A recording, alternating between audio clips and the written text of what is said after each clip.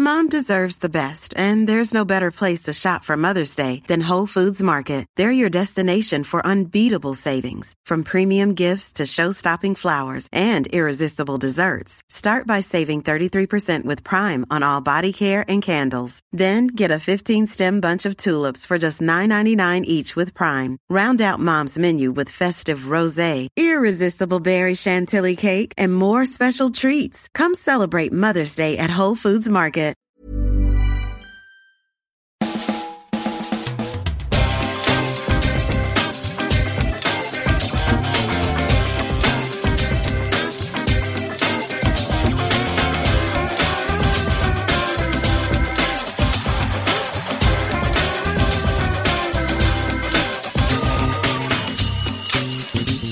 Hello there and welcome to a brand new Arsblog Arscast right here on arsblog.com. Hope you're well. Hope you've had a good summer. Of course, you've been listening to the Arscast Extra, which we've kept going for the most part throughout the summer, but the Arscast itself goes on hiatus during the off-season, but we're back. This is episode 433, a bit like episodes 352 and 343 before it, an actual football formation. Whoa! I hope we're still here at episode 3142, but you know, given the way the news is going, by the time this one goes out, we could all be dust. Anyway, we're back because the new season, well, it's here. It's right on top of us. It's starting, well, tonight. I was going to say this weekend, but tonight, Friday Night Lights. Clear eyes, full arse. Can't lose. You know what I'm talking about. Friday night, though, that's weird, isn't it? You know, when you think about the start of a new season, you think about the first Saturday. You think about a sunny day, a 3 o'clock kickoff. It's August. It's still summer. The sun is shining. The shadows are on the pitch. People are in their shirt sleeves. But no, we're not getting that. We're getting a Friday night kickoff against Leicester. And if that doesn't quite sum up what this season is going to bring for us, in terms of podcasting at least, well, nothing else will, because, well, we're in the Europa League. That means no football on a Tuesday night, no European football on a Tuesday night or a Wednesday night.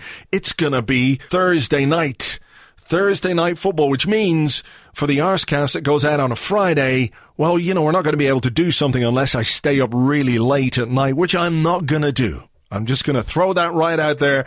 I am not staying awake until 2 o'clock, 3 o'clock in the morning to record a podcast. So what we might have this season are certain podcasts, certain Arscasts going out on a Saturday, or maybe on a Friday afternoon rather than a Friday morning. We'll try and minimize the disruption as much as we can, but, you know, I don't know how it's all going to go. I've never experienced a podcasting season with a Europa League season before. It's all new to me. So, you know, as ever, we will make it up as we go along, but I'm sure it'll be fine. We'll cope, we'll manage, as we always do.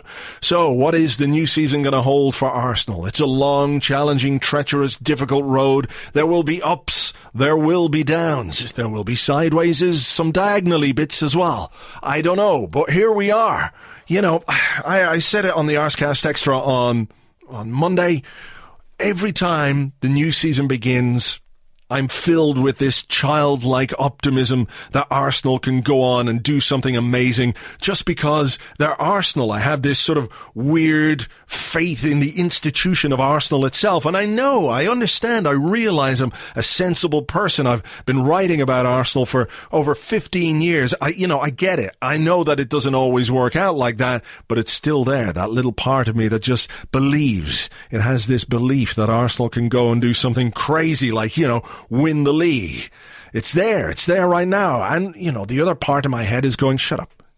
Come on, just don't get yourself all wound up like this. Don't set yourself up for a fall, you lunatic. What are you like? You know better. You know better than this. And the higher you set yourself up from to believe in the thing that you know probably won't happen, the further you'll fall. And you'll fall on your head. And your head has already sustained a number of serious blows throughout your life, which would explain many things. You don't need another blow to the head, but look, I just can't help it. It's there, it's in me. Like the alien inside John Hurt in that movie about the alien that bursts out of John Hurt's stomach and the alien runs around the spaceship. I think it's called Tummy Twat or something like that. Anyway, we are going to preview the brand new season, not just from an Arsenal point of view, but we're going to talk about the season in general, what lies ahead for all the big clubs in the Premier League. We're going to talk about the transfer market. We're going to talk about how crazy it's gone. Who's spending, who's not spending, why aren't they spending, how much are they spending? They're spending that much on that? What the hell's going on? It's hard to make sense of the transfer market. We'll talk about the difficulties perhaps of selling players. And as ever, I'm joined by Ken Early from Second Captains, and also joining myself and Ken, chief sports writer from Joe, Dion Fanning. So we're probably just going to get on with it because this is a fairly lengthy chat, a fairly lengthy podcast, so we better whack into it without too much of my waffle and meanderings. But towards the end, we will come back and just give a little bit of team news ahead of the Leicester game tonight. Friday fucking night football. It is what it is, and we have got to get on with it. So, without further ado, this is the first Arsecast of the brand new season. Catch you on the far side. Enjoy.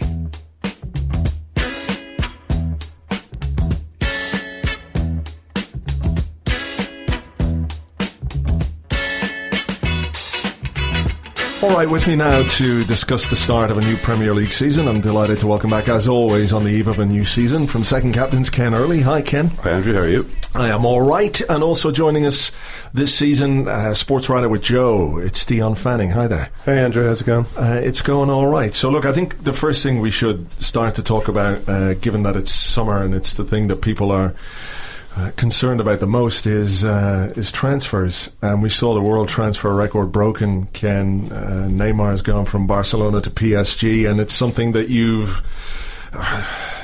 not taken against, I guess, but you've got a fairly different view on it from many people, that you feel like Neymar has taken a step down, that this is a move that he's made only for the money. I think that's a point of view people can see, but you kind of want him to own that. Do many people not? Do many people disagree that it's a step down? I don't know. It's obviously a step down. Well, yeah, I think, what was the line that you wrote in the article? That players have left Monaco to go play in serious leagues, whereas Liga is not. No, it's a joke. He's like, there's no. It means that there's most of his season is irrelevant. It's all about the Champions League. I mean, you could say this. Well, he's still in the Champions League, but the Champions League doesn't happen very often. You know, football is a game that you play every week. It's not, you know, it's not like sort of. I mean, even the NFL has twice as many games, you know, as the Champions League, and and they cram it all into less than half a year. I mean, I keep hearing, say, for instance, people talk about some guy called Kyrie Irving. Now, I haven't got a fucking clue who Kyrie Irving is, but like I looked him up, and he's some basketball player, and he plays for the Cavaliers, right? And he's annoyed because LeBron James is like getting paid more, or is more famous, or is better than him, or whatever. So he wants to go somewhere where he can be the main man, the franchise player. And you know, why isn't that like Neymar? And the difference is that Kyrie Irving will still be playing in the NBA. I mean, if Neymar was to accept, or if it's like if the Neymar situation is equivalent to him accepting, that is Kyrie Irving accepting, a contract to go and play for Real Madrid in the Spanish basketball league.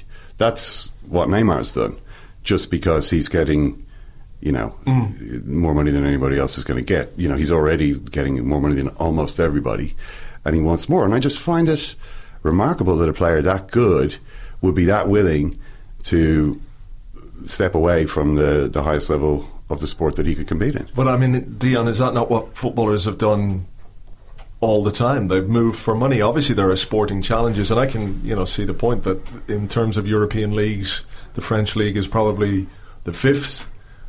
It's fifth by miles. It's much closer to the sixth than it is to the fourth, which is Italy. Yeah. So, I mean, if you look at the coefficients, it's like closer to Belgium and Ukraine than it is to Italy and Germany. Yeah. I mean, the coefficients, whatever they mean, but the fact is, it's not a league historically that anybody outside France has paid any attention to.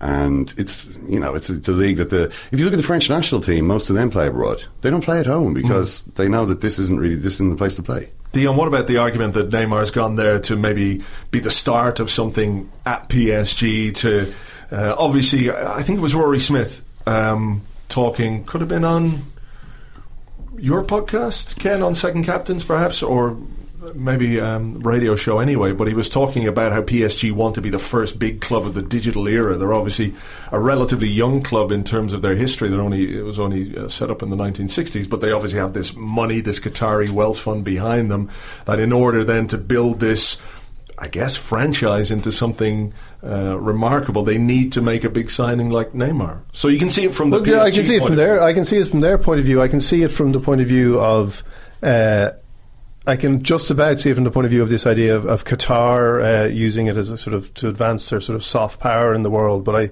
even find that, like, there's been a lot of stuff saying this is how they will, improve their image around the world.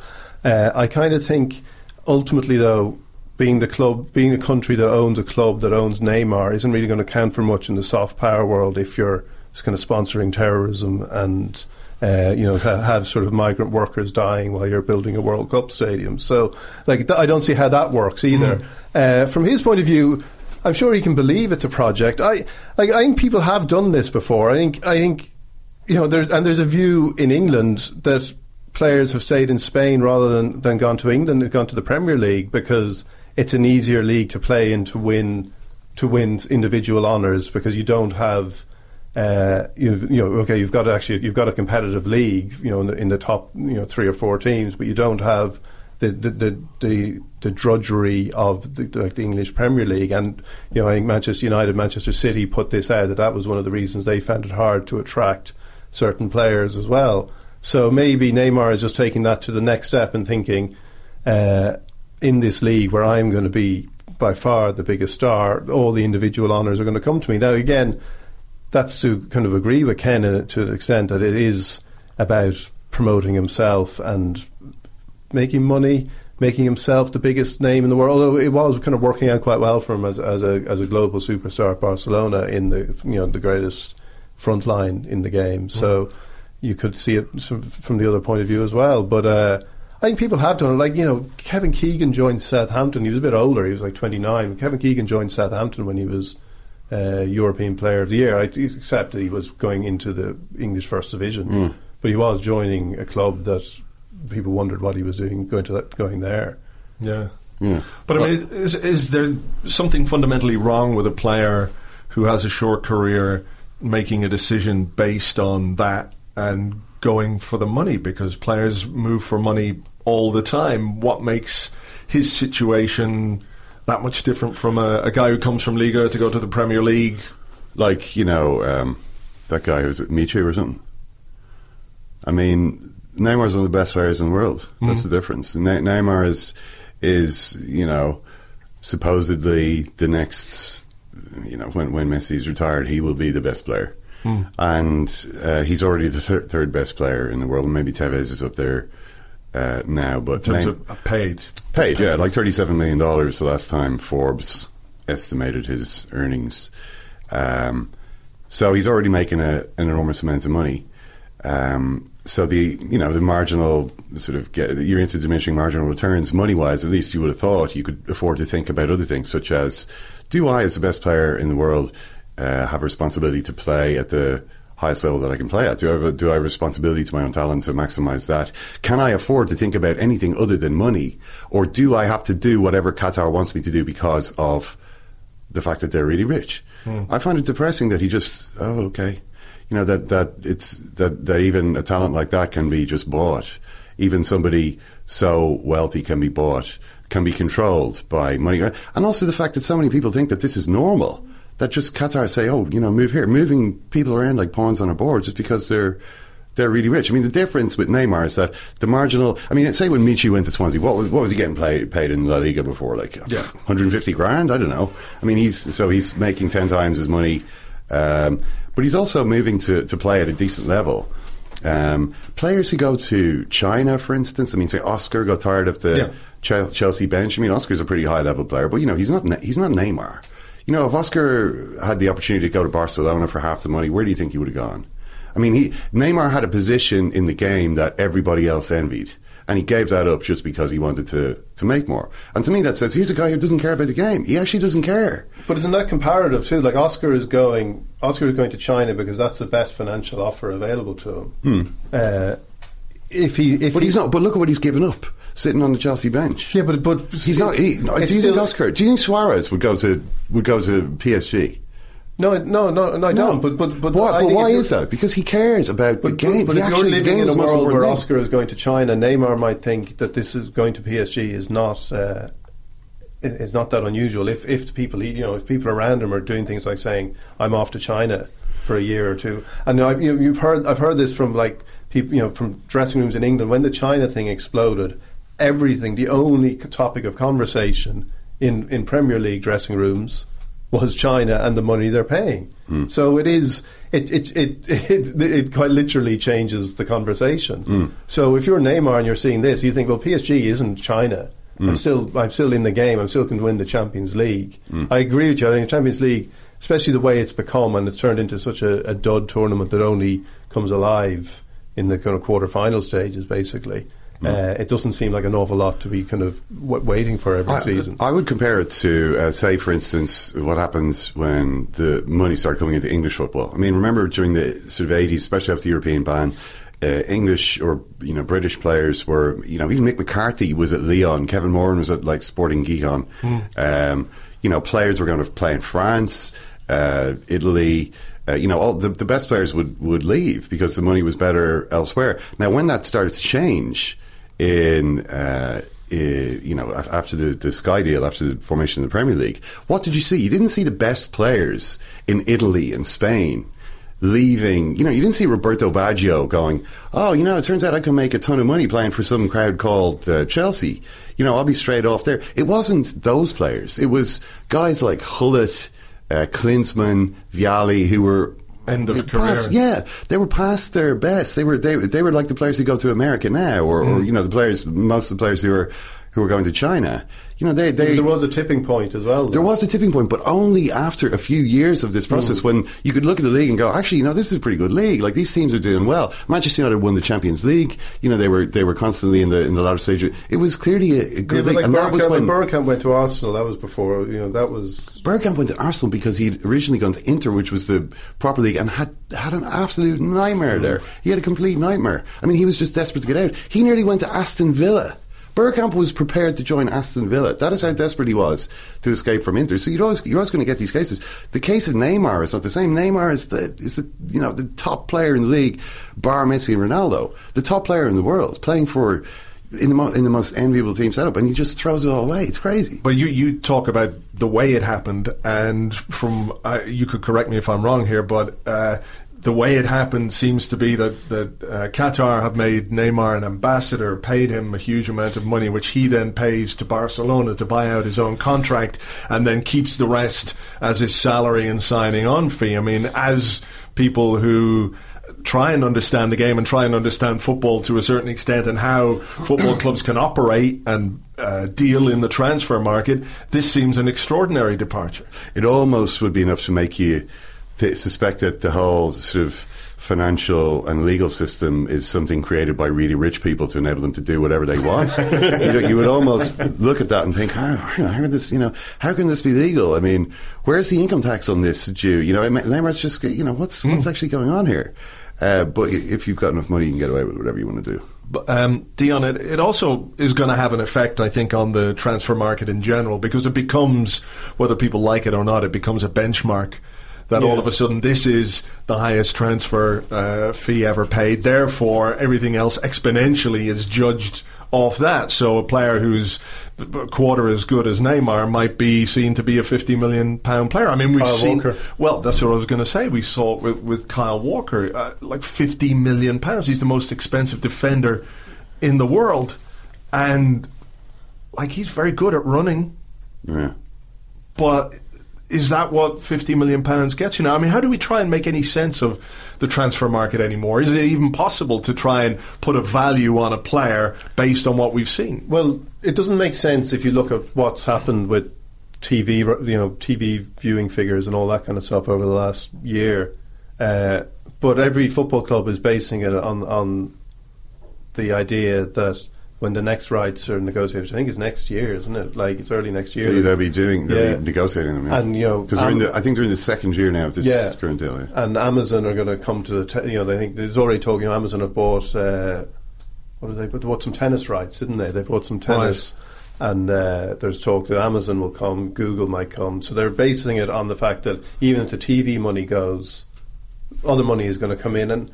And because otherwise it is a bubble. Like, people say the market will take care of itself and all that. But that's what people always say about bubbles. Like, and a bubble is only a bubble when the underlying structures turn out to actually not have been as secure as you thought they were.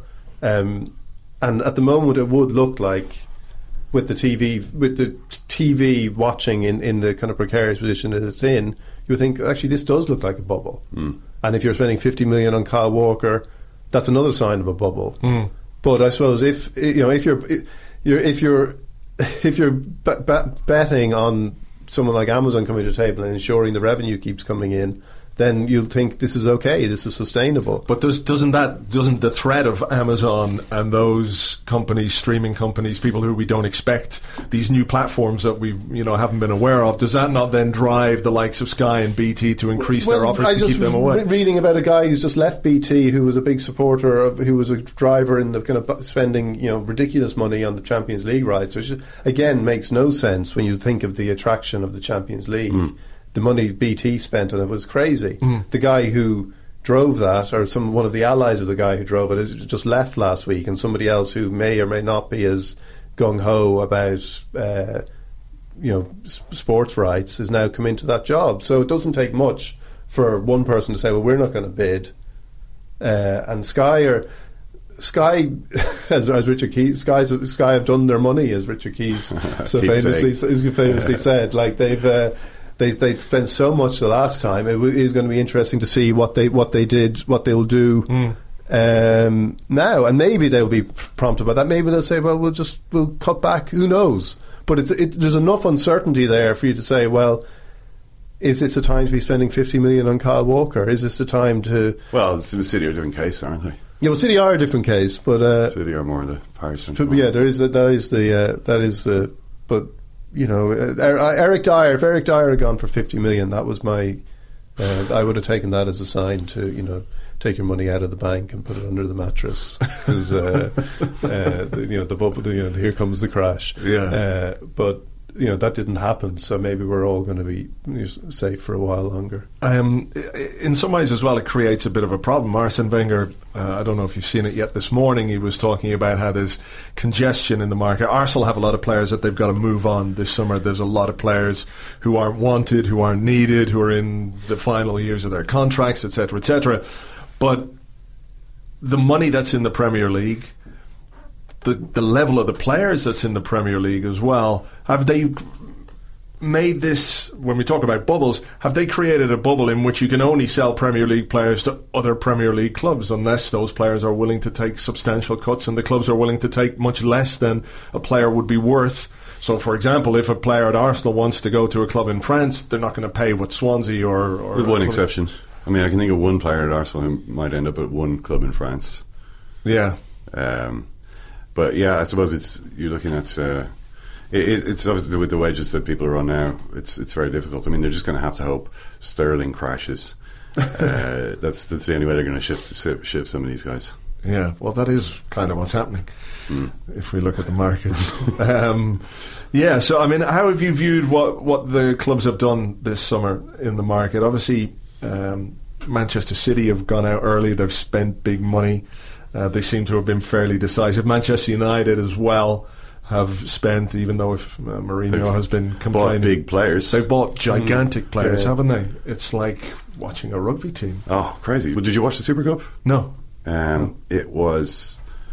I mean, okay, it was an entertaining enough game, but I couldn't believe this is Manchester United now. How is there not uproar?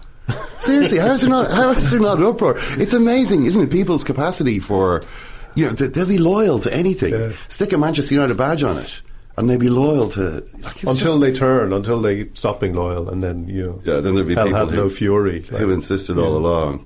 We didn't want a team of 6'3" guys. The ball looks really tiny next to all our players. Our players' feet are so much bigger than the ball. Like they're using a size 4. Yeah, I think it's incredible. Throw on Fellaini, this is incredible. And I was watching the Community Shield as well, and I was thinking, oh, here we are. Arsenal look very similar to last season. Not surprising, given that, Arsene Wenger's still there. He saw off all that unrest. But he's the one who they're trying to chase out of town. And meanwhile, Fellaini, throw on Fellaini. That's the extent of Manchester United's footballing ideas. Yeah. If it's not going well, stick Fellaini on, and he will, just by blundering about, make something happen. I find it absolutely amazing that people are putting up with this nonsense. Well, we spoke about that last year. You talked about the Mourinho style of football essentially is get it up to the big man up top, which was Zlatan, which, was Drogba and what have you in the past. It's not terribly sophisticated, Dion, but, he's bought a big squad, spent a lot of money. There's going to be a lot of pressure on him to deliver in his, famous second season in which he apparently always wins the league. Yeah, there's huge pressure on him, and the problem is he can't do it any other way than the way he always does it. And when you watch the Super Cup, I was kind of, having not seen them this summer, I was kind of thinking, okay, there's a logic to this, and Matic does make sense, and he's going to release Pogba and all these guys. And then you look at the Super Cup and you're like, release Pogba to do what? Because he still looks like... It's just, in theory, it's a great idea, and you can think that's what Pogba needs, the way kind of Steven Gerrard needed, sort of, Mascherano and Alonso. This is what you'll get with Pogba, but it doesn't seem to happen. He just does so many things badly. He's still capable of the brilliant stuff, but he does so many things badly that you think, right, that's kind of still a question mark. Lukaku, he is a big, but even the things he's doing, the holding up the ball, and against Madrid. He's putting so much effort into holding up the ball. It seems to be, all these things are kind of alien to him too. Being that player, I don't know how good he is at that. Because when he was laying it off and stuff, I just looked at these guys. Really, he's kind of concentrating too hard on doing these things, and then he missed, the chance he missed, which is, it was just a classic Lukaku miss. Yeah. Again, the only other thing. United struggled so many times last season against weaker teams that he scores against weaker teams. So there is maybe a logic in that. Lukaku's ideal game, I think, is when he was playing for Belgium against Ireland last year, and he was just absolutely running riot. Yeah. Against a disorganised rabble in headlong retreat, Lukaku will absolutely clean up.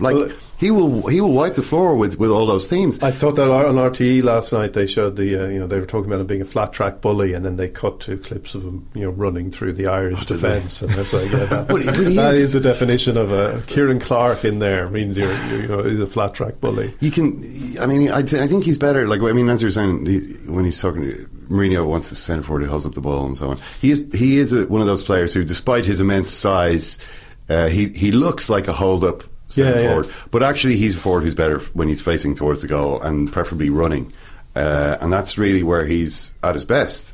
And it's okay, he could maybe adapt to playing a different type of way, but I wouldn't expect him to be brilliant at it immediately. I do think he could easily score 25 or 30 goals though, because I say that because he's done it already. He's done it playing for Everton, although Manchester United usually have to face a different type of game from Everton, where there isn't really as much space, and teams know that when they play against a Mourinho team, a good way to get at least a draw is simply to defend, because But Zlatan got that many goals for Manchester United last season, and they still finished sixth. So they need more. What about City, Dion? Pep Guardiola came to the Premier League, and I think in some ways discovered that he's got to be a bit more adaptable to the ideas that he has about the game. That certain things about the Premier League were a bit of a surprise to him, that he was obviously sitting in his attic room making his plans, drawing his diagrams, watching the opposition before every game, and then playing a goalkeeper for months who kept giving goals away. Will he have learned a lot from that first season, and how adaptable do you think his ideas are? I don't know how adaptable they are. I think they're still fundamentally going to be the same, but I think the players they've got and they've brought in make it easier for them to get the ideas across onto the pitch. And I thought it was going to be between City and United. I do think City are going to win the league this year. I think Jesus was a great signing. I thought they would have made it more of a challenge last year in the end if he hadn't got injured. I thought he was a really good signing, and that gives them pretty dynamic forward line.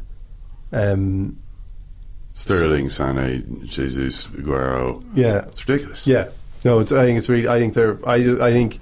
So I don't know how much he will have to adapt. I think like the fascinating thing with Pep is just that sort of sense of him always on the point of sort of combustion. Like it's and that was the. If people want to think it was the Premier League, or if that's just that's the way he's been as a manager. His kind of ridiculous intensity. I quite enjoy his disdain for the press, for the English press. I know it's very enjoyable. I think that's kind of refreshing. Wasn't there a brilliant one last season where someone asked him and he went, "Oh, for fuck's sake!" I know, but sometimes I'm looking at that. I mean, I agree. I mean, it is good to see that sometimes because the questions they're asked are so stupid often. But there are other times when I look at Pep and I'm like, what right do you have to treat this person like that? And if this is the way that you behave in front of an audience of literally 3,000 people on Sky Sports 1, many. Well, the ratings have been falling. There are many more people watching illegally on NBC or whatever. But if this is the way you behave in public, imagine what goes on at that club. Imagine what goes on the training ground. Every time someone sort of questions Pep or seems to stupidly not get what he's saying first time around. Well, the kind of things that happen, the little slights. Does he even know how disrespectful he is at times? Does he care about that? And I think it's something you do need to care about because the players all get pissed off and start bitching to each other. And suddenly you've got it hasn't happened to him at his previous clubs. You did have players at Bayern talking about how they were looking forward to Carlo Ancelotti coming in, people would start having fun again. Zlatan was really the only one who broke ranks at Barcelona and was like, this is a joke, but at Man City, like I was reading, say, the other day, Robbie Fowler's autobiography, which is a bit of a random one. I mean, it's from 2005, I think. He's talking, say, for instance, about Kevin Keegan, who he worked with as England manager. Now, what would you say Kevin Keegan's great strength as a manager was? Man management. Right, motivation. Like, come on, lads. Getting all the lads together and, maybe everyone is having a big gambling school down the back of the bus. Everyone's down the back of the bus losing enormous amounts of money. And everyone is feeling great. Well, he said when Kevin Keegan was England manager, it was just his attempts at man management were just a total disaster. Like, it was like having your maiden aunt, hanging around the pool room going, all right, lads, like sort of trying to chat to them. And they're just like... Yeah, and he writes them like literally you're kind of awkwardly sort of smiling while edging towards the door, trying to get... So the point about that is what worked well for Keegan in one context at Newcastle didn't work when he was the England manager. Time had moved on, he'd got a bit older, he'd maybe changed a little bit, people's ideas about him had changed. Well, the thing they always kind of is sense, whatever style of management it is, unless you kind of have credibility or you have the players buy into it, it doesn't work. And I think Keegan is a perfect example because at Newcastle he had this wave of adulation from the fans, this sense of kind of momentum that they were just building and building and building.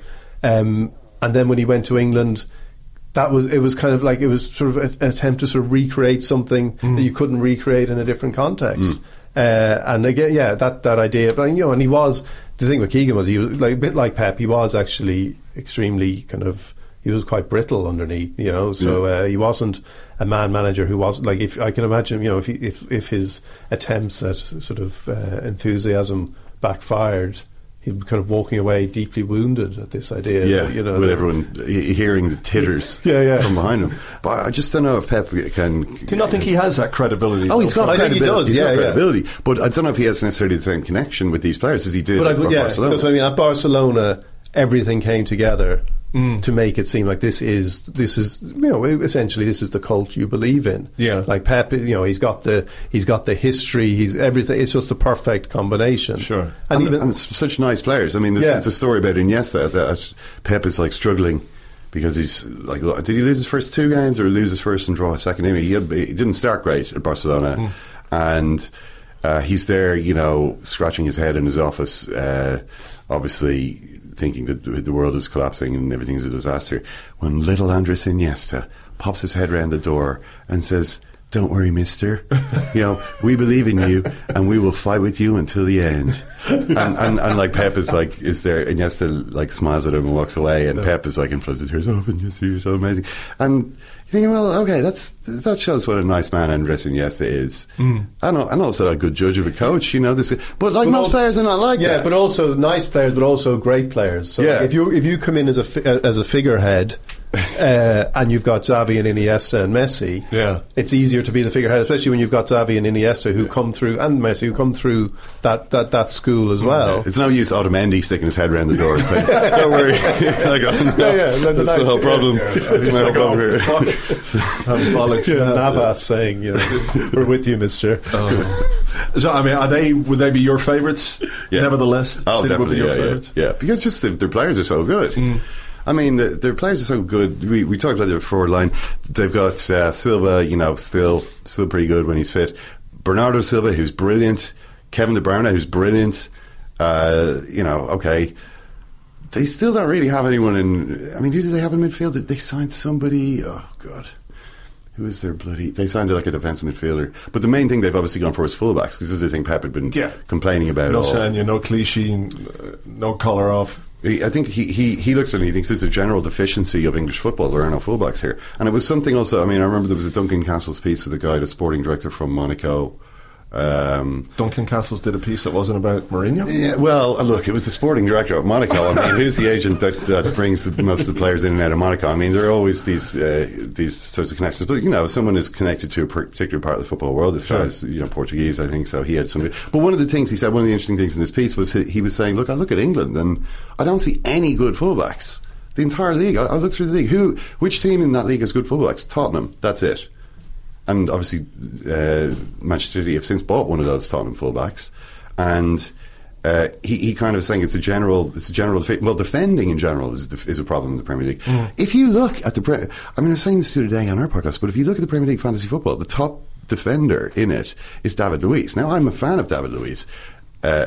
I wouldn't pick him in fantasy football necessarily, and he was by far the most popular defender as teams selected by. But if you look down the list, there are no good defenders. You're looking at it, you're going, this is a very mediocre bunch, and it is a general problem. I mean, this probably is why. I mean, compared to like 10 years ago, you had 10 or 11 years ago, you had like Vidic, Ferdinand, John Terry, Carvalho, Sami Hyypiä, Jamie Carragher, Ricardo Carvalho.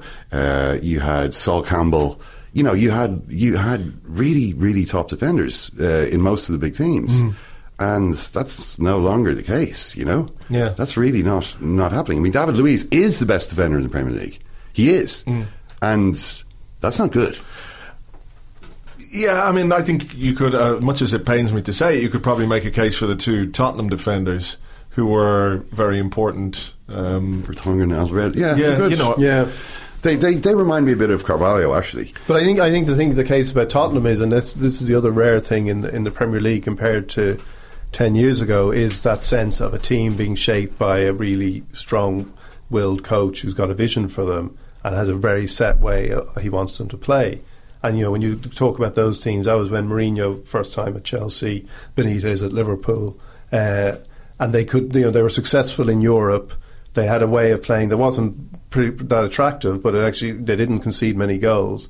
Pochettino's style is slightly different, but at the same time, he has a vision that he's kind of he's getting his team to sort of display, and that isn't happening. Klopp had it a bit at Liverpool last season. But again, defensively, they're not very good. Mourinho's style is Mourinho's style, but it's getting more and more reductive. Arsenal, again, I'm not sure what Arsenal style. I'm not sure what Arsenal style is anymore. Like it's difficult to know. Yeah, it's like the days of when people still there's sort of a legacy issue with Arsenal. Where people say, "Oh, I love watching them," but they're not effective. And I don't. Certainly for the last couple of seasons, the football has not been what you would call traditionally Arsene Wenger football. But we might come on to that. But just staying with Tottenham and Liverpool for a second, because we're talking about the top six. I mean, should it be a top seven maybe with Everton, given the money that they've spent? No, I'm not sure. But I just want to ask, do you think part of Pochettino's vision is to not buy any players this summer? Or is that Daniel Levy's vision? That's always Daniel Levy's vision. They're obviously building a new stadium. We saw the impact that it had on Arsenal, who had a very you know, as much as people want to say it had a massive impact, Arsenal knew every season what they had to pay. It was a relatively manageable amount. Tottenham Stadium is costing twice as much as Arsenal's. It's insane. Yeah. Well, Levy should be paying more attention to that than this is the project that needs serious management. It's crazy what's going on, but you know, again, like follow the Ross Barkley thing. Ross Barkley supposedly Tottenham would like to sign him from Everton. A couple of weeks ago, the story was, well, Ross Barkley will cost 50 million. And then 2 weeks later, it's like Everton drop asking price to 35 million. Tottenham thinks still too high. And I'm like, how are Tottenham the only club where this happens? You know, you know, they sit there and wait and the price comes down. This is crazy. They reverse the laws of physics that apply to everybody else, apparently. So I think that's what Levy obviously intends to do, is wait on the last minute, get the players, which is a little bit risky, but maybe he thinks there's so much money at stake. That's his only option. Yeah, I mean, he also has a reputation to uphold now as well. Yeah, he can't go out. You know, this is he makes the best deals. Yeah, he makes the best deals. Well, certainly when it comes to selling, he's got a good reputation for that, doesn't he? In terms of yeah, but they also always work the same way. You know, like Sissoko was a terrible signing, but again, it's always done. There's always a style to it, which is the kind of Daniel Levy way. So I think he'll do the same again, and but it is extraordinary. Maybe it's just the reputation he brings makes people think, well, we're not going to get the 50 million, so we might as well try and cut to the chase now, even though the chase will actually end on 31st of August or whenever. But I mean, I remember sitting here talking to you a year ago about Tottenham, saying, Tottenham, after what happened to them last season, will they be able to do that again? I mean, they put so much effort into it, and ended up so broken that surely this is going to sort of have a knock-on effect into the season. And okay, they didn't start actually that well. They kind of drew a few games, they weren't scoring a lot of goals, and then suddenly they were away and they were the best team in the league. I thought they were clearly better than Chelsea for 2/3 of the season, but it didn't matter because Chelsea had sort of won it by Christmas. You know, and they have been the best team over the last 2 seasons. You know, on points, they're on 80 prizes for this and so on. I think what I underestimated about them was just how good Harry Kane and Dele Alli really are. I mean, they're ridiculous. I mean, again, they have to sort of keep doing this, but they're clearly good enough to do that. I mean, it's and I think Pochettino is able to keep it together. I do think if they don't sign anyone, they're going to have a problem if they start badly again, because you know, everyone suddenly starts losing faith. It's like, oh, what's going on here? You know, the stadium is going to ruin us like it did all the other clubs who have built a stadium ever, and you know, we're just going to lose our players. Everybody's going to leave. They have issues with depth as well, don't they? Because they've got to play Champions League football again. Obviously, they were in Champions League last season, but they're playing at Wembley. They've got they don't have the depth. Are they going to have 90,000 people at every game? By the way, is that what's going to happen? Like, no, I don't think so. Are they going to be playing in a half-empty stadium, or they're just going to give out tickets free? Well, they're selling a lot of tickets at very cheap prices, I believe. Well, that could be amazing. I mean, it could be imagine they have like a 90,000 crowd. But Tottenham aren't going to get 90,000 people. Why not? Would you not go and see Tottenham? Well, I mean, no, maybe it wouldn't be that rabidly partisan a 90,000 crowd. That's the wrong man. But you know, if you could go and see a Premier League match for like a tenner, you know, maybe lots of people would go, even if they did have to go to Wembley. Yeah, you know, I think it would. I mean, I don't know what their price structure is or how it's going to work out. I mean, it would obviously be not great. You have to start. You can't just start selling them at, like, if you start selling them for a tenner, then you've just got loads of people in the cheap seats and no one in the expensive seats. Everyone's just going to wait for the £10 tickets to come available. So I don't know how that's going to work. Yeah. So maybe they'll just decide to have 50,000, 60,000. So they just leave the top deck. Yeah, do some donutting. The other way, like politicians, they sort of swarm around like the person making a speech to make it look like everyone's there. They'll just do some donutting in the crowd, and everyone will just be moving around. Yeah, that's the issue of camera angles. That's something Rory Smith says is a problem with Italian football. He says, well, actually, Italian football isn't as dead as it always appears to be on TV. If you go to a game, you'll see there's a massive crowd there. They're just all in the upper tier of a 2-tier bowl stadium, and the camera never picks up their presence. You can hear them in the background, but all you see is this empty concrete lower tier, and you think there's no one at this game, and actually there's 40,000 people there, and this is a problem of camera angles that they really should address. Well, I think that's going to be a challenge for them. Wembley is not somewhere they particularly enjoy playing. As we saw, get used to it, though. They might do, but it's not home. So whether that has any tangible impact. We'll see.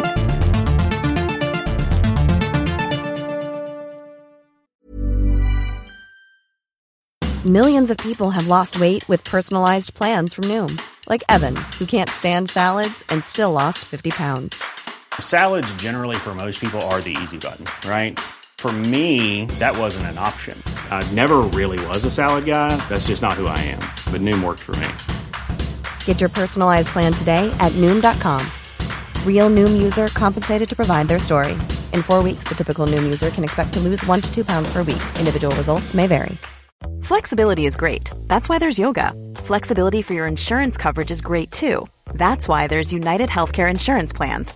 Underwritten by Golden Rule Insurance Company, United Healthcare Insurance Plans offer flexible, budget-friendly coverage for medical, vision, dental, and more. One of these plans may be right for you if you're, say, between jobs, coming off your parents' plan, turning a side hustle into a full hustle, or even missed open enrollment. Want more flexibility? Find out more about United Healthcare Insurance Plans at uh1.com. What about Liverpool, Dion? They've, like some of the other clubs, are having problems signing the players that they want. I was listening, Ken, to your chat with the guys from the Anfield Wrap, which was really interesting podcast, just to get their views on things, and the idea of maybe selling Coutinho, which doesn't look like it's going to happen because Barcelona are going to go for Dembele, it seems, from Dortmund. So Liverpool won't have another £120 million that they can't spend, Dion. Yeah, well, I think that was the big problem with Coutinho if they were to sell him as well. It's just...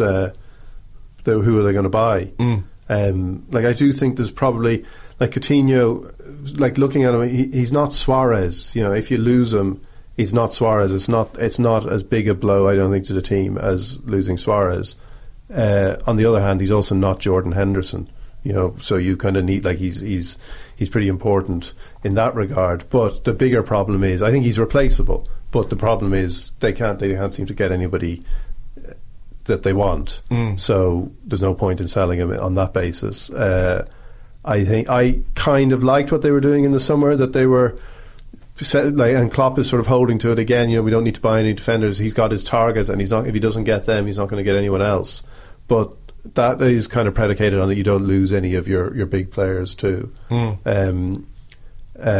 So I think they still need a defender. Again, I think they need a defender, but I also need to be able to defend. Like, if Van Dijk goes to Liverpool, I still see him as just the latest in a long line of players wandering away, looking kind of puzzled as they've conceded from a corner. Yeah. You know, that's the thing, and it's and until they address that, which Klopp doesn't seem to be able to address either, they're still going to have the same problems. Yeah. The Van Dijk thing was interesting, wasn't it? That whatever they did there, or however they approached that. Well, it's because they've had so many kind of dodgy dealings. You know, they had this whole issue with the kid they signed from Stoke. They've got a transfer ban for young players already. A history of malfeasance. The Clint Dempsey thing, didn't they announce they'd signed Clint Dempsey on the website? Yeah. You know. But this also came in this briefing, I don't know if it was a briefing, but this emergence of stories simultaneously that Van Dijk wanted to join Liverpool, and so much look forward to working under Jurgen Klopp. And it's almost as if that desperate urge of Liverpool supporters online for the messages, everyone, John Henry got it for years. Like, anytime he post anything, it was just sign Royce, yeah. Like, just sign Royce. And it's like they have to at some stage, like, they kind of say, we must resist, we mustn't respond to this, but, like, give them something. They just put something out there before they really should. Yeah. And it backfires. And again, you're seeing it with like the new chief executive seems to be getting very irritated with people abusing him, and like putting up sort of screenshots of how some certain abusive tweets only got one like and this kind of stuff. Like, and it's. Did he do it? He started putting up screenshots. He put up a screenshot of some abusive tweet saying at least it only got one like. Oh, right, but then it's going to get loads more likes. Yeah. I think it might have been deleted at that stage. Probably like 10,000 more abusive tweets. Trying to stand up, and he said, saying to them, this is not my I kind of even don't think that's what he should be. The idea of saying it's not my responsibility. No, it's just like, oh, not me. Like, abuse that guy over there. It's Michael Edwards you need to be getting on to. He's the guy who's failed to bring in any of these players. Please, directly abuse that him. doesn't really speak to a cohesive strategy, or it's just not common sense, is it? Because it's not. Let's be realistic. It is not unique to Liverpool Twitter. That football Twitter in general is quite bonkers, and I know it from Arsenal. Arsenal Twitter is a bit nuts as well. Yeah. But it's just, as a football club, you've got to take one view of it, right? You can say, well, look, this shit exists, but we should probably not engage with it. Yeah. As a football club, we should not really engage with it. I just feel as though, I don't have any confidence in the institutional side of Liverpool, the kind of companies, the front office, is that or the back office? Front or back, yeah. I don't know. The team headed by Jurgen Klopp seems to me to know what it's doing. I think he's doing a good job with the team. I think they're generally playing well. They play a good style of football. I think he's good. He projects a good sort of image. He's got a good way of putting things. He makes people feel, this is. And it seems to me on that side to be a better run club than it has been for at any previous time in the Premier League. But I don't really see that being. I don't really see the competence there on the other side. I don't see any evidence. I mean, this apologising for tapping up a Southampton player, like what? What is happening there? Like the inability to sign players, the fact of this whole scouting team that's there with physicists and all this kind of stuff, and like they conclude. Yeah, physicists. You hire physicists because they've got advanced quantitative problem solving skills. So you apply their giant. Do you know Dominic Cummings, the Brexit Leave guy? He's all into this kind of stuff. Hire physicists. Sack Jon Snow from Channel 4 News. Sack Robert Peston and hire physicists. Dan Hodges. Yeah, these guys just talk nonsense. Get physicists on there because they have got this. They can think about numbers. They understand mathematics. They understand statistics, and they can solve problems. This is how problems are solved these days. It's not by writing 800 words. That's just a lot of nonsense. Anyway, they hire these guys, and what do they come up with? Oh, sign Van Dijk. You're like, well, anyone could tell you that Van Dijk would be a good player. Like, sign Naby Keita. Oh, he'll cost 70 million. Oh, right, okay. It's like, well, do you not have a second player? Is the whole point of this not that you should be able to? You've got a list of targets, and if you don't get your first one, you move down the list. You should be, and there's no point if you just come back and say, well, let's sign the best defender in the league. Well, who doesn't already play for Chelsea? Yeah. So it's kind of like I don't really see what value they're getting out of that. I mean, it is amazing when you look at it how that Liverpool have never won the Premier League. It's incredible. It is actually incredible, and I know it's well, of course, people have got used to thinking them as a kind of also-ran club. But actually, when you look back at it, there's no club that has had this many near misses that has been continually strong over the entire period. Strong enough to be second, third, fourth, fifth, without winning it at some point, without ever winning it. And it's just because of this. They've constantly been incompetently managed. Like it's. That has actually changed on the football side, but I think that on the other side, it's not really there. And then they've got this other issue, the reputational issue now of people don't think they're a big club anymore. At least in the 90s, it was like, oh, Liverpool want me. That was a big deal. Like Alan Shearer probably would have joined them if they actually paid the money to this kind of thing. Whereas they wouldn't get a player of that status now, and they lose all their best players join Barcelona and Real Madrid, and it's not just like Coutinho, Suarez, Mascherano, Alonso players, the Latin players. It's McManaman and Owen, like players from the same part of England also go to Spain because in both of those cases, because Liverpool had screwed up on their end of the this is why I was reading Robbie Fowler's book the other day. He's very, very harsh on how they screwed up the Steve McManaman deal. Well, that was his best mate. Yeah. Not as greedy or crafty as a lot of people thought he was after that move. Actually, Liverpool had shook hands on the deal, then came back to him with a lower deal. He said, "Well, you can't expect me to do that." Yeah. And they said, well, we do. Actually, he said, well, actually, I'm going to join Real Madrid. They nearly lost Gerrard to Chelsea in a similar way. But it seems like it's a thing that football clubs do, because when Arsenal signed Mikel Arteta from Everton, and that crazy end of August, after the 8-2, they'd agreed a deal with Everton, and then as he was on his way to London, they made a lower offer.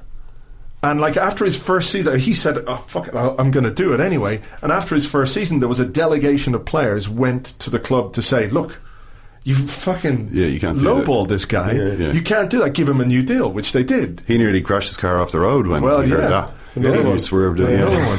Well, look, let's talk a little bit about Arsenal. Dion, they've a very big squad.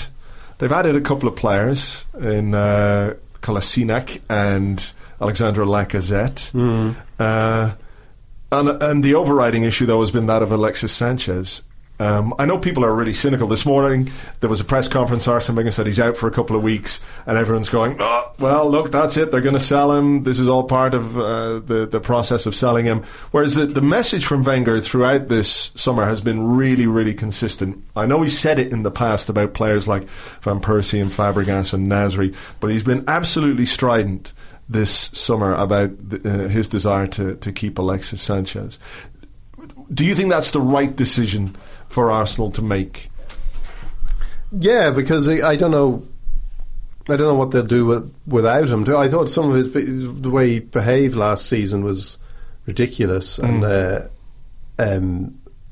if they had better players, you would think, right, this is a player you need to kind of get out of here, because he's making such a show of being upset and being the only player who really cares and all that kind of stuff. That was kind of tiresome. But Arsenal's problem again is who they like. There is such a randomness to how they approach transfers and who they get, and their inability to really get players who will make that key difference. That I don't know what you do if you lose Sanchez. I also think the thing, like, Wenger is an amazing way, and he does this with a lot of things, of insisting that what is happening in this particular case is indicative of a broader trend. So, and also and trying to insist that this is the kind of best way of looking at it. So when he says Sanchez will see out his contract, you're going to see a lot more of this happening. It's kind of like he's willing it to, this is what's going to happen. Whether that's true, or not. Yeah. But it's like, I've detected a global trend here, and it tends to be more of an Arsenal trend rather than a global trend a lot of the time. Like when he says about society, like, he may be right or he may be wrong, but he's kind of talking about Arsenal fans rather than society as a whole. Although maybe they mirror society. But it's not really pretty good cross section of London society. Oh no, cross section. Yeah, it is. Yeah, it's. But it doesn't mean it doesn't. I don't know how much of the broader society he's talking about, rather than just people saying, sitting in the stand holding up signs with wish lists of players and stuff like that. You can see at the Emirates. What do you think of the Sanchez situation? I mean, to me, it makes sense for Arsenal to keep him for another season. Simply because if you get £60 million for him, what do you buy for £60 million that is going to replace what Alexis Sanchez can do for you? Maybe you buy someone like Thomas Lemar, who in 2 seasons could flourish into that kind of a player with that level of productivity. But if Arsenal really want to challenge for the Premier League title, then they've got no option but to keep Sanchez and maybe look at, if they're going to take a financial hit on him, try and offset that by selling somebody else who's not quite as important. They should absolutely keep him, because you look at the fact that they've already taken a financial hit. They're not in the Champions League. They need to get back into it. Or if they don't get back into it, they will take another financial hit. If they lose Sanchez for nothing, they take a financial hit. But if they have Sanchez, they've got a better chance of not taking the first financial hit of failing to get into the Champions League. So. And then being in the Champions League is good for your status, in terms of getting somebody to replace Sanchez when he leaves on a free transfer, which he may or may not do. Yeah. Because the other thing that you say to Sanchez is, we're not going to sell you. Here's a new contract with a pay rise. Up to you. Well, to me, that makes a lot of sense. That, if there's an acceptance that he wants to leave, but and part of the reason, let's face it, part of the reason that he will want to leave is because he's 28 years of age. He's at the point in his career where his earning potential is at a maximum. Going back to what we said about Neymar and players wanting money, that a situation relatively similar to what happened with Suarez. He got a big pay rise at Liverpool with the understanding that if the right bid came in from the right club, that they they would let him go. So Sanchez, if he's earning 140, 120, 130 grand a week at Arsenal now, could have a season of earning twice that and then move. Leave on a buyout clause. So from both sides, it makes a bit of sense. I can see that possibly being worked out. But even if Sanchez was to say, no, I won't sign any of your damn contracts, then they say, well, okay, you can stay here until the one you have runs out, but we're not going to sell you because we at Arsenal have been hoarding cash for so many years that we could take 10 of these financial hits and not even blink. That's how much money we have been hoarding. And that money is ultimately got to be used for some purpose other than just enriching the people who own Arsenal. I mean, surely at some point they've got to spend it on football. I mean, they're doing that. I know Arsenal are a big budget club, they do spend plenty of money on their team, but they could spend, as we know, they could spend a bit more. They're a club who could afford to tell Sanchez, no, we actually need you more than the money. Which what are we going to do with the money? Like as you said, buy Lamar, who isn't as good as you. Maybe he will be, but he won't be this season anyway. No. I mean, like you mentioned Lacazette as well. Like, I'm not too sure about Lacazette. I mean, he obviously looks. Your face is you look so disappointed already. No. I mean, I understand the concerns because he scored a lot of goals in France, but I think you've got to take into account the level of the league and the level of the opposition. And look, he's a player that's been on Wenger's radar for a long time, but he's never quite been convinced enough to go for it. Yeah. This season, maybe, I don't know.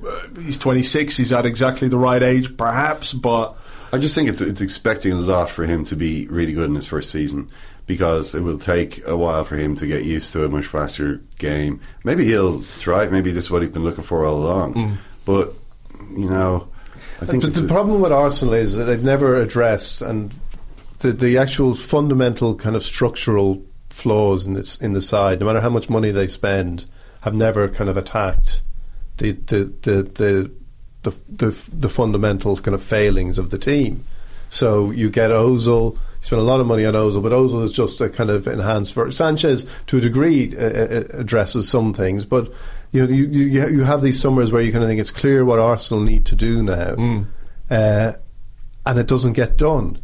The kind of getting a team that has a different heart, that doesn't still have Theo Walcott in it as often. These things. Well, I mean, I think that's true of the team as it stands. I mean, the move to the back three has pretty much negated Theo Walcott's position in the team, because if he's not a striker, he's not really one of the two behind the strikers. But I mean, he's so long. There. It's taken so long to kind of deal with this, which is kind of such a failing, and it's not. It's sort of Walcott as emblematic of something as well, and it's.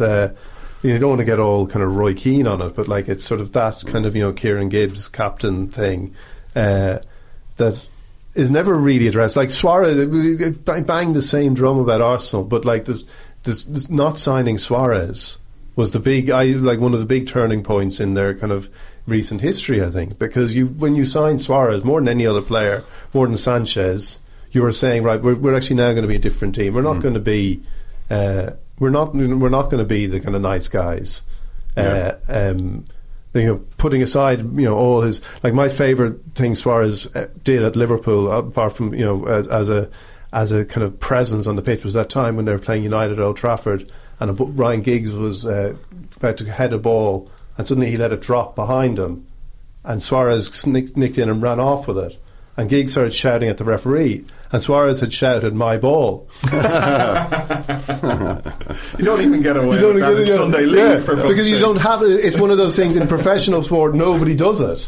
It might happen in Sunday League, and then at a certain level it's so disrespectful that nobody does it. And Suarez at Old Trafford did it, and Giggs was just like looking at the ref going, "What, are you going to do something about this?" And Suarez was kind of heading towards goal, and that's that's everything you want. That's everything kind of Arsenal, every club needs, really. But like he would have fundamentally, like a virus, he would have attacked all the things that are kind of all the failings in the kind of. Well, either that or Theo Walcott would have ended up looking a bit like Voldemort, as Suarez bit his nose off. I don't know if you put him in there, I think he might have gone crazy. Yeah, possibly. The problem with Arsenal, switch to three at the back after what, 20 years? What? Suddenly this is a good idea.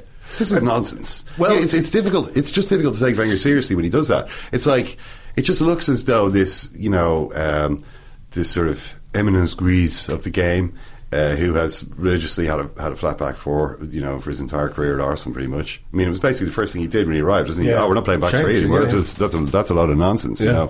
Has suddenly is like looking over at Antonio Conte doing it, and it's like, oh, that seems to work. Well, I think he was in a position where he'd literally, he and the team had hit a wall. So but he's also desperate, left. Isn't? But like you look at what he said in the past about sporting directors, various things that he's now kind of more open to. There was a time when he said, the day a sporting director arrives at the club, it's a day I leave, or something like that. There was some like. I think he's obviously a proud man. I think he was. The idea that somebody might come in as a footballing director and have authority over the team, but you can't tell the 67-year-old man who's been in the game for 30 years that some guy is going to come in, in a suit, maybe a physicist is going to come in and start signing the players for him. So I get that to a certain extent. I get it. I get it at all, but I think there is a. It's just the kind of sadness of the Wenger story, like that everything, even going like something that is just tactical, like switching to three at the back, is actually kind of a signpost in the kind of the sad decline and the sort of this story that won't kind of end and refuses, and like you keep thinking, when is this? I think the strangest thing about this summer is that there isn't even it's sort of just becalmed. Well, winning the FA Cup went a long way to calming people down. You have to accept, you should accept that winning FA Cup is worth something. Manchester United didn't when they sacked Louis van Gaal immediately after he won it, like seconds after. But they've won the FA Cup. It didn't stand for much the last couple of seasons when people were enraged, by November or December when Arsenal had won the Cup. It stops you getting sacked after the game, or it should. I think in some ways beating Chelsea was as significant as winning the cup. Yeah, and City as well. They beat City in the semi. Yeah, but beating Chelsea, to win the cup by beating Chelsea. Yeah, stopping them doing the double, and obviously it was a fantastic performance on the day from a fairly. I won't say the entire team was makeshift, but certainly the back three was makeshift. What are they going to do with Oxlade-Chamberlain? This is a big question for me, because I really think that he could go. I spoke about him at his press conference, said he's a fantastic player, he's on the way up, but Oxlade-Chamberlain wants to play central midfield. That's where he wants to play. And what we've seen over the course of pre-season, he didn't even play him there in pre-season, he's playing like Ainsley Maitland-Niles and Joe Willock, young players. He's giving them games in central midfield. He's not playing Oxlade-Chamberlain in central midfield. He plays him as a left wing back in the Community Shield. I don't think he was particularly good on the day, but he's obviously not ahead of Bellerin in the pecking order. Now we've got the new guy, the Bosnian guy, who came on and looked absolutely great. He played as part of the back three, but that's where they've bought him for that left-sided role. And it's hard to know where Oxlade-Chamberlain plays.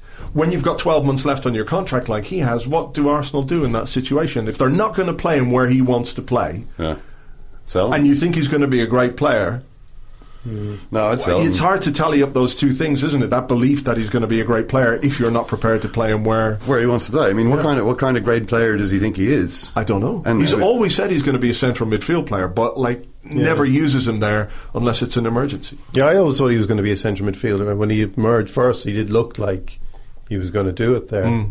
But I don't know what they'll if. But then, who are you going to sell him to, and how does that impact you? If he goes on to thrive somewhere else, sometimes that happens. Well, it is. But if you're not going to use it, it's a different case from Sanchez, because Sanchez is obviously a key player in the Arsenal team, and he plays all the time whenever he's fit and is brilliant. Whereas Chamberlain could easily be on the bench and no one would pay any attention. No one would notice. So he's not really a core player there. He hasn't sort of managed to define what he is, or obviously his definition of himself is in conflict with Wenger's. So he should be forcing his way out of there. He's saying, "Look, come on, this is nonsense. Why are you keeping me? You don't even want me. You know, I've got X offer, Y offer. I mean, I don't know if he has any offers. I mean, there was stories linking him with, you know, Liverpool and Chelsea, which obviously are you know, the strongest teams, some of the strongest teams in the league. It shows that he's obviously a highly rated player. But if there's no point, especially at this stage in his career, sitting at Arsenal and not really.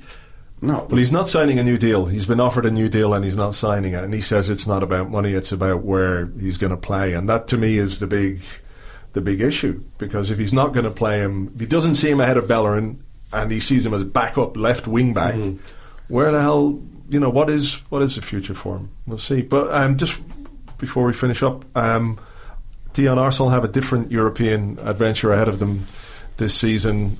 The Europa League is obviously not where they wanted to be, but it's where they are. And given the record in the Champions League, like 7 successive seasons going out in the round of 16 in various different convoluted ways, sometimes to great teams, other times to not so great teams, you know, winning the group last season and then ending up playing Bayern Munich anyway. There's a repetitiveness to that, certainly from an Arsenal fan's point of view. The Europa League is something different, and if we're being realistic about Arsenal's European calibre, a reasonable trophy that they could go for. Yeah, but again, the problem, I'd like Arsenal without any European football might be that might be the best thing for them this season, if they were in that position that Chelsea and Liverpool were in. I don't agree with that, actually, because of what Gary Cahill was pointing out about the match programme. Look how many players Arsenal have. I mean, they literally have an entire squad more players than Chelsea. 17. They had 17 more players. Now, I know not all of these players are senior, you know, top first 11 type players, but they have such a massive squad. You were already talking about the difficulty of moving out some of these guys. One thing the Europa League does is give game opportunities to people, you know, and you can do that. It's the only sensible way to do it, really, to play because it is physically difficult, you know, especially after. You know, in the new year, it starts kind of early and there's so many games. But if the kind of group stage can be handled by your squad players, I mean, you should try and do that. And then once it's in the knockout stage, well, then that's a more interesting kind of football to be playing anyway. You know, it would be good for them to get a bit of practice playing knockout football, because every time they're in a knockout tie, they lose immediately in European football. That's what's been happening. Yeah, I think for a decade. In theory, you can do that with the squad, but I think you really need to say, right, we're going to leave like 10 players behind. Absolutely, do that. You know, don't bring them. Don't have any involvement.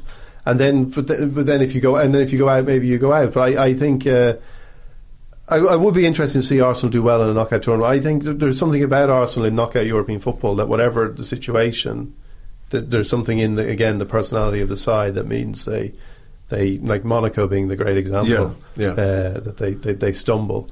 But I think you need to be really firm on that, because otherwise it's a drain. Like in the Thursday Sunday thing, I think it's a real drain. I think there's something about for some reason it feels a lot closer together than like Wednesday, Saturday Champions League. It does, even games. In my head when you say it. I was thinking it's the same as Wednesday to Saturday, but Thursday. I just can't understand why it's different. I think it's because it's something to do with building up. This is no basis in any scientific fact. Yeah, no physicist would endorse this message. But I kind of think you're into thinking about the weekend's game immediately, because you play on a Thursday night somewhere, you get back in the middle of the night, and it's Friday, and then it's all, once you get to Friday in English football, all you're thinking about is the weekend. Yeah. So your preparation, you're kind of into the build-up, even if it's a Sunday game. It's into the kind of prep for the game. So it has a lag that doesn't happen when you have a Wednesday,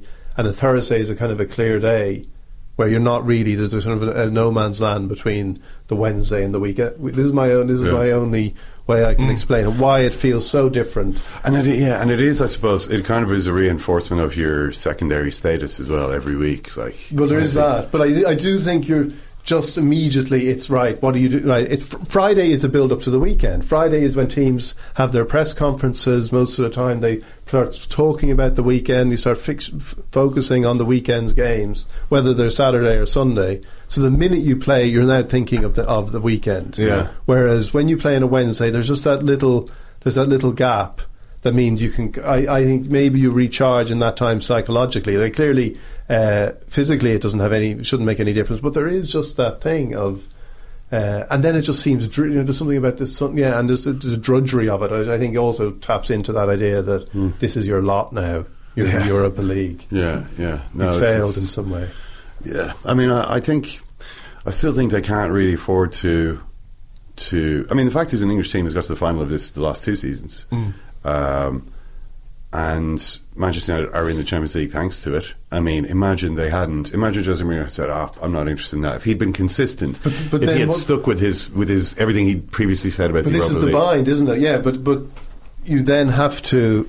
Do you then say, well, this will be quite a good way if we're struggling, if we're 5th or 6th in February or March, this will be quite a handy competition to be in. Do you then hold to your line if you've got a tricky game in October? You say, right, we're leaving everyone behind.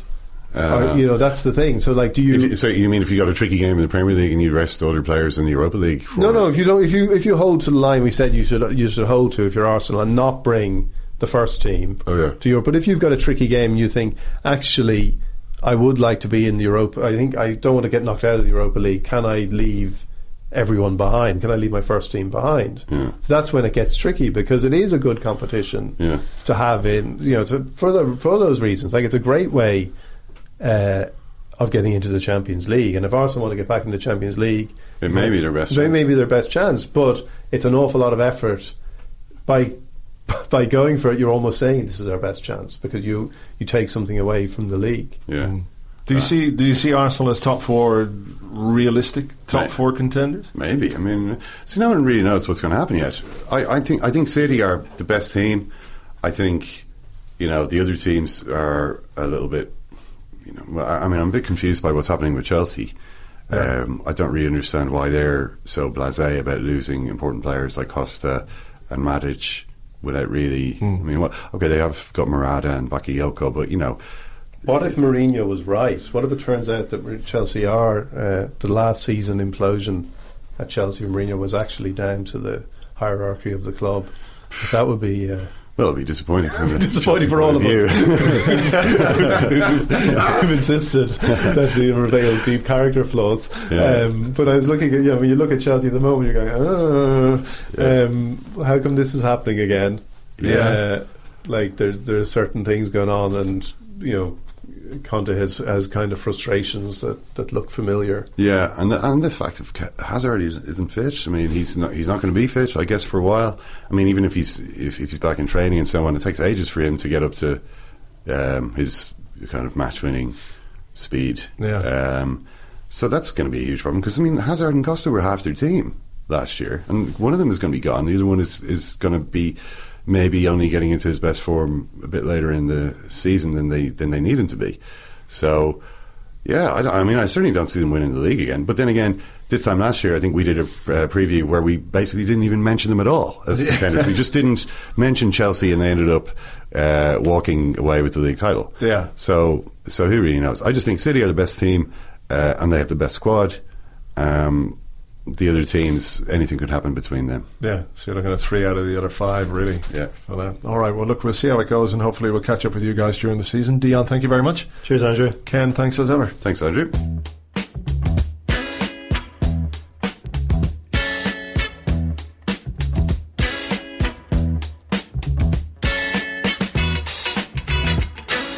Thank you very much indeed to Dion and to Ken. Hope you enjoyed that season preview. It was certainly in-depth enough. Dion is a sports writer with joe.co.uk or joe.ie, and Ken is part of Second Captains in a summer in which podcast upheaval has been all the rage. To my mind, the best general football podcast you can get is Second Captains. You'll find out more info at secondcaptains.com. They do work on a Patreon model as well, so you get a certain amount of free podcasts, but if you subscribe, you get a whole week of podcasts and some really great stuff in there aside from football as well. So thank you to both of them, Ken Early and to Dion Fanning. So we have got a game against Leicester. Some good news when it comes to the team news. Obviously, Alexis Sanchez is out injured, just leaving a gap there for someone to go, oh, he's fucking not. He's got an abdominal injury. Some people think it's convenient. Some people think it's a precursor to a sale. My information is it's just an injury, an ill-timed injury. He was never going to start against Leicester anyway. Barely had a week of training, and now he's out for a little while. I know some people would be suspicious, but look, all I can tell you is that my information is that he is actually injured, and the club's position on Alexis Sanchez has been very, very consistent all the way through the summer. So I think we can take this at face value. I don't think there's anything suspicious. There's no conspiracy. It is just an injury. But the good news is that Mesut Ozil is back in full training. Aaron Ramsey back in full training. Francis Coquelin back in full training. Per Mertesacker, after getting a nasty cut to his eye in the Community Shield, he's back in full training. So some of the issues that we had going into this first game of the season, well, they're not as serious or not as damaging as we thought they might be. There is, of course, a big squad at this moment in time. We need to get rid of some of those players, of course. It's going to be the end of the month, I think, before we get rid of, it sounds awful, but it is true to a certain extent. These players are surplus to requirements, but there's not much going on at that end of the market, is there? There's not much movement really in Premier League terms between Premier League clubs, and certainly not from Premier League clubs to clubs outside of the Premier League to Europe, because of wages and transfer fees being a bit prohibitive there. But I think towards the end of August we're really going to see some movement. But we have got to concentrate on our game tonight. We've won 1 in our last 7 opening games of the season. That is a poor record, and one that I think we need to overcome. Whether it's a psychological barrier or something else, I just don't know. You could point to a couple of seasons where we weren't properly prepared and paid the price in terms of results. I don't think we're found wanting in terms of preparation this year. Even if I do think we need a central midfield player, we've got a big squad. We've got a very big squad. So I don't think it'll be down to lack of preparation, but we've got to get the focus right. We've got to get the approach right. We go into the game in relatively confident form, having beaten Chelsea in the Community Shield. But can we get rid of this opening day millstone from around our necks, or opening evening millstone as it's going to be? I very much hope so, because it would be great to get the season off to a good positive start, because after Leicester we've got trips to Stoke and Liverpool, so it is a tough start to this season, and I really think we need to get ourselves going for everybody's sake, for the team, for the fans, just for the mood in general. It would be fantastic to get off to a winning start against Leicester tonight.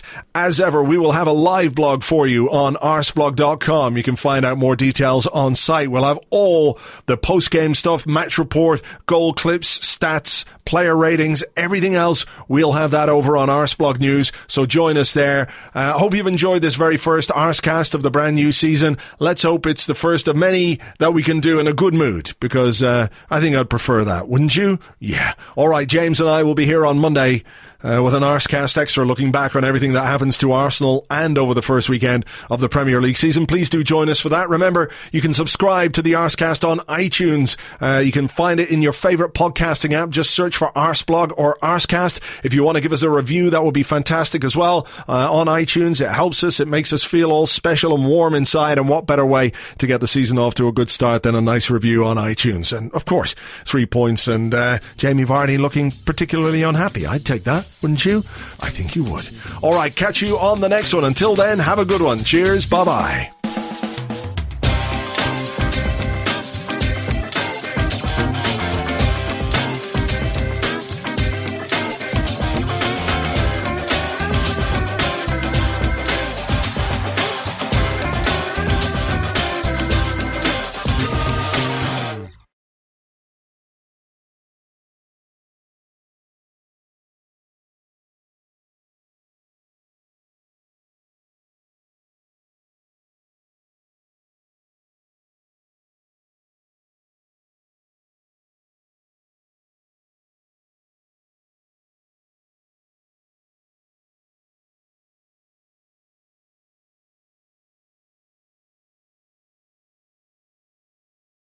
Ladies and gentlemen, thank you very much indeed for being here at Piffle and Minge Auction House.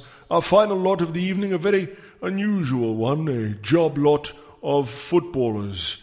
Now let me start the bidding. I've got Kieran Gibbs for £5 million. £5 million for Kieran Gibbs. Do I see any hands for £5 million? Kieran Gibbs, £5 million. £5 million, Kieran Gibbs. I will throw in a Lucas Perez and drop the price to £4 million. £4 million. Anybody give me £4 million for Lucas Perez and Kieran Gibbs? Kieran Gibbs, Lucas Perez, Kieran Gibbs, £4 million. £4 million. Do I see any hands? I don't see any hands. I see a lot of people looking at the floor, not even any feet. £3 million, and we've got Matthew Debussy, Kieran Gibbs, and Lucas Perez. Anybody? £3 million, £3 million, £3 million, £3 million, £2 million, and I will throw in Carl Jenkinson, Gibbs, Debussy, Perez. Anybody with £2 million for these four footballers, £2 million, Chuba Akpom, and I'll take it down to £1 million. I'll accept £1 million. Anybody give me £1 million? £1 million, £1 million. Anybody give me £1 million for these footballers? Jack Wilshere, and I will give them all away for £500. Anybody with £500? £500 for Jack Wilshere, Kieran Gibbs, Lucas Perez, Chuba Akpom. Do I see £500? No. £500, 400, 400, 400, 400, 400, 4, 5, 5, 4, 3, 3, 3, £300, £200. Do I see any hands at £200? £100. I see a hand. Sir, what will you bid for these four footballers? Well, I haven't finished this here cheese sandwich. So, if you're willing to take the cheese sandwich for all those footballers, I can put them to work on my farm. Cheese sandwich? That is a rather unusual offer, sir. But sold to the man with half a cheese sandwich. It's got a bit of pickle on it too.